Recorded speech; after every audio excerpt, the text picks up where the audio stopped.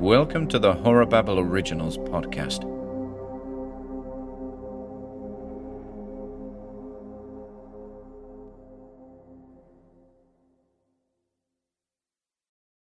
A Baker's Dozen at the Zetland Hotel by Ian Gordon.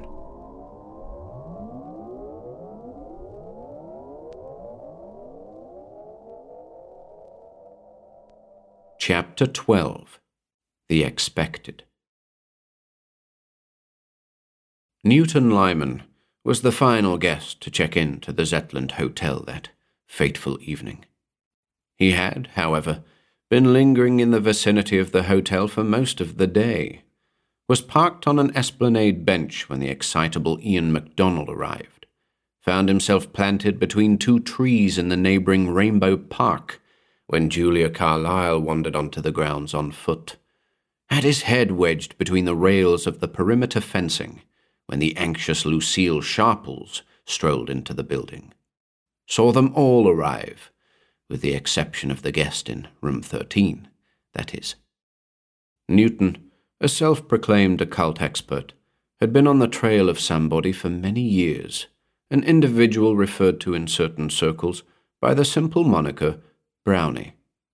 Brownie, also known as the Shadow Man, was a mysterious figure, the stuff of campfire legend, a man from elsewhere, it was said, rumoured to visit those in need of deliverance on cold winter nights.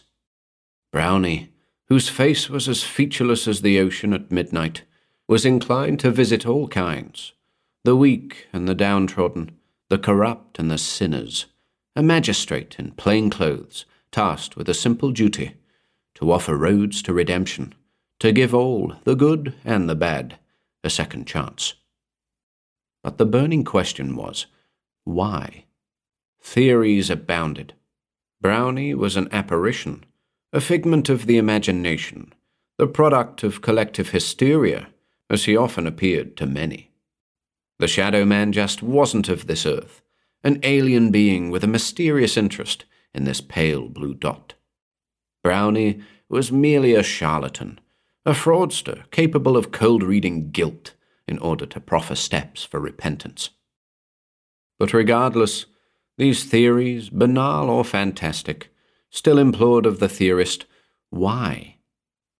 And what of the strangeness associated with this peculiar individual?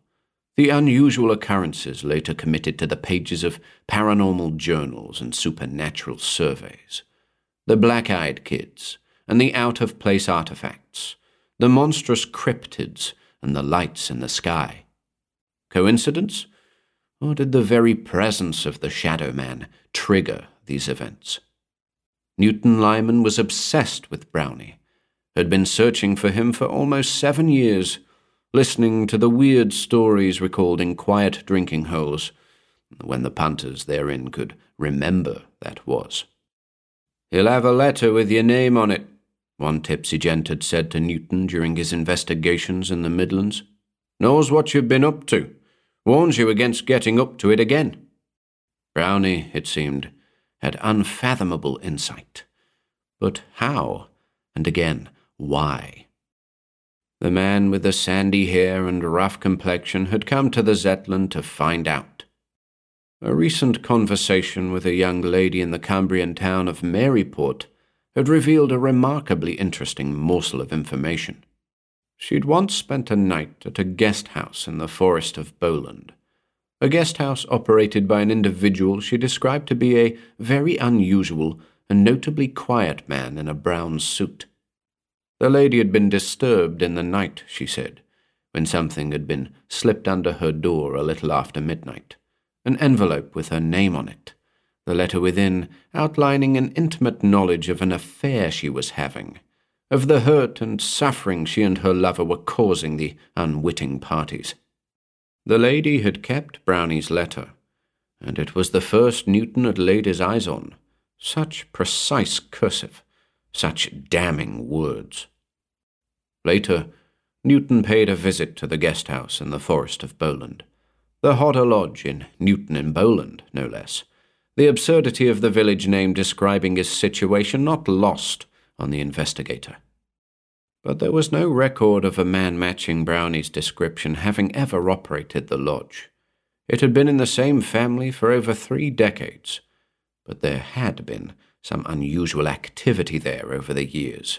Phantoms spotted in the corridors at night, indistinct voices whispering in dark corners, the usual run-of-the-mill stuff for the most part, with the exception of a journal that had apparently been left behind by a guest one evening, or so the owners presumed. This journal, a book of some 50 pages or so, was filled with what appeared to be gibberish scribble, shapes and patterns the likes of which a practicing doodler would be very proud. Apart from 2 very distinct words on page 13 that, when shown to Newton, stood out like a skyscraper in the Cotswolds. Zetland Hotel. What this implied, Newton wasn't sure, but it became his new obsession. There were several hotels by that name, predominantly in the northeast, but it was the original Zetland Hotel in Redcar and Cleveland, overlooking the North Sea, that the investigator was drawn to. He read everything he could on the hotel, unearthed historic volumes dating back to the time of its construction, spent time with the Heritage Society in Saltburn, read the travel books as penned by wealthy vacationers in its heyday. And it was in the pages of such a book that the very first account of strangeness met his greedy, searching eyes. One Charles Allen Smith wrote of a painting, a portrait of a mysterious subject, unknown to the proprietors at the time. Newton found this to be particularly intriguing, as the Zetland in the early 20th century still belonged to the family that had built it, the Dovecrofts. If the Dovecrofts hadn't placed the portrait there, then who had? Even Smith, ostensibly, had been baffled by the enigmatic portrait, noting in his book, "The identity of its haunting subject is a mystery, of a lineage seemingly unknown to the proprietors, a dazzling beauty left to brood in the shadows, of a hand apparently gone from this world." One is seized by the impression that the striking image was forced into the darkness of those upper halls, by way of punishment, perhaps, if that forlorn expression it wears is anything to go by. In the present day, Newton Lyman had attempted to gain access to the second floor of the Zetland on several occasions, only to fail in the presence of insurmountable barriers and watchful camera eyes. The current proprietors of the Zetland insisting that the second floor was strictly off-limits, that all items located there, paintings or otherwise, were of great value, and that all items required careful analysis and classification before public access could even be considered. Newton had done all he could, read everything, met with everybody willing to talk, visited the hotel, stayed at the hotel, and yet not once was the elusive Brownie even so much as hinted at. But the oddity of the painting remained, a secret he yearned to lay his eyes upon. He often considered a very singular notion. Was the wonder of that shadowy work of art the seed from which strangeness might later grow? And then he awoke one morning, that strange December morning, filled with a perplexing desire to visit the Zetland Hotel once more. He didn't question it, simply climbed into his car and drove again the 200 miles from King's Lynn to Redcar and Cleveland. He parked nearby, just a few streets down from that little hillock upon which the Zetland was perched, and loitered on the periphery of the old place, studying. It was different, somehow. All was quiet surrounding the hotel. The esplanade was dead. The little streets, usually busy with pedestrians, were utterly devoid of life. The North Sea was uncharacteristically calm. The wisps of cloud trailing overhead were sluggish and few. Having spent almost the entire day sneaking about, drinking tea from a flask and peeing in bushes, Newton took a deep breath and finally entered the grounds of the hotel proper. He passed the cars parked there, saw the various suites brightly lit, pondered the gloom of room 13 above the entrance. He stepped into the reception area, and was immediately warmed by the bountiful Christmas trees there to greet him, either side of the grand mahogany desk. And then he saw him. The man he'd chased for almost 7 years knew it was him instantly. The brown suit and the tidy hair, the plain face and the empty grin. "Brownie," he all but said aloud. What was at work here? Had the Shadow Man the means to commandeer hotels for his own purposes? Where was Mrs. Anstice, the owner? Where was Mr. Anstice, for that matter? Was it Brownie's presence here at the Zetland today that had summoned Newton? Called to him? Was he expected? As if in answer to the occult expert's chain of thought, the stationary hotelier said, "Good evening. Looking for a room for the night?" The perpetual grin that adorned the man's face filled Newton with trepidation. Yes," he managed, eyeballing the key rack to the rear of the hotelier. He saw that only one key remained, the key to room number 12, the last available suite at the hotel. Serendipity, or something else? "Splendid," sounded the plain-faced man. "Your name?" Lyman. Newton Lyman." He couldn't be entirely sure, but the occult expert could have sworn that the hotelier started adding his name to the guest book in front of him a mere fraction of a second before the words left his mouth. Listening to the not-too-distant sound of a camera clicking on and off, Newton followed the hotelier upstairs towards room 12.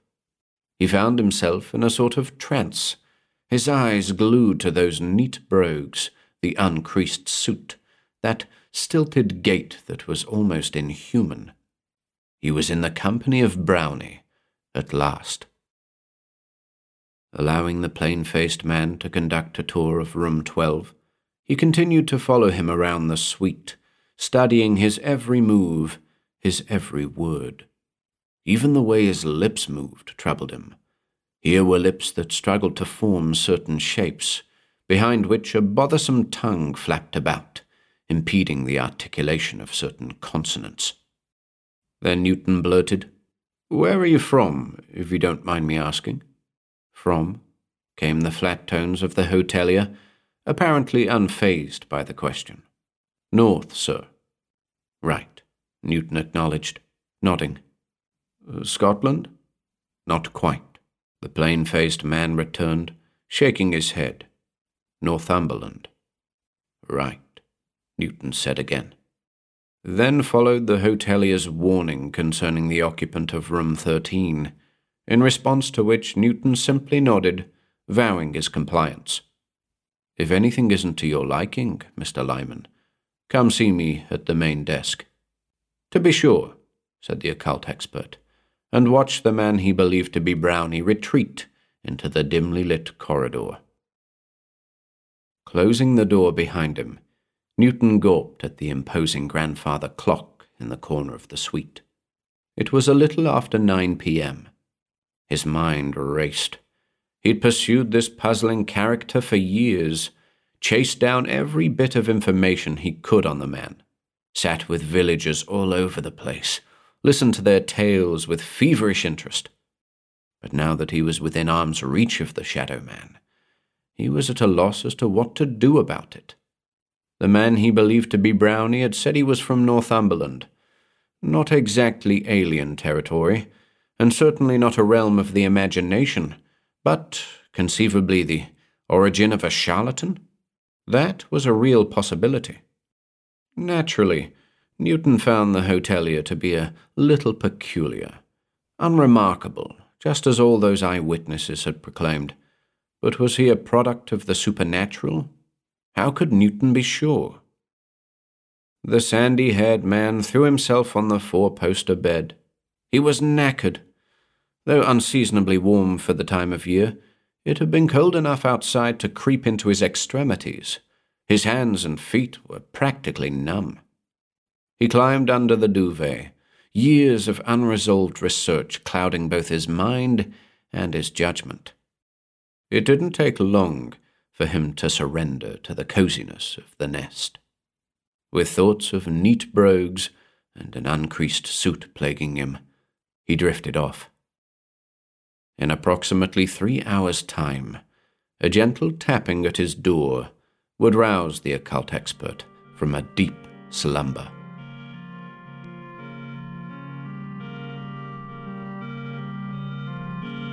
It's cruel, folks, but we've pranked you. There's still one more episode to go. Join us tomorrow for the 13th and final part of A Baker's Dozen at the Zetland Hotel.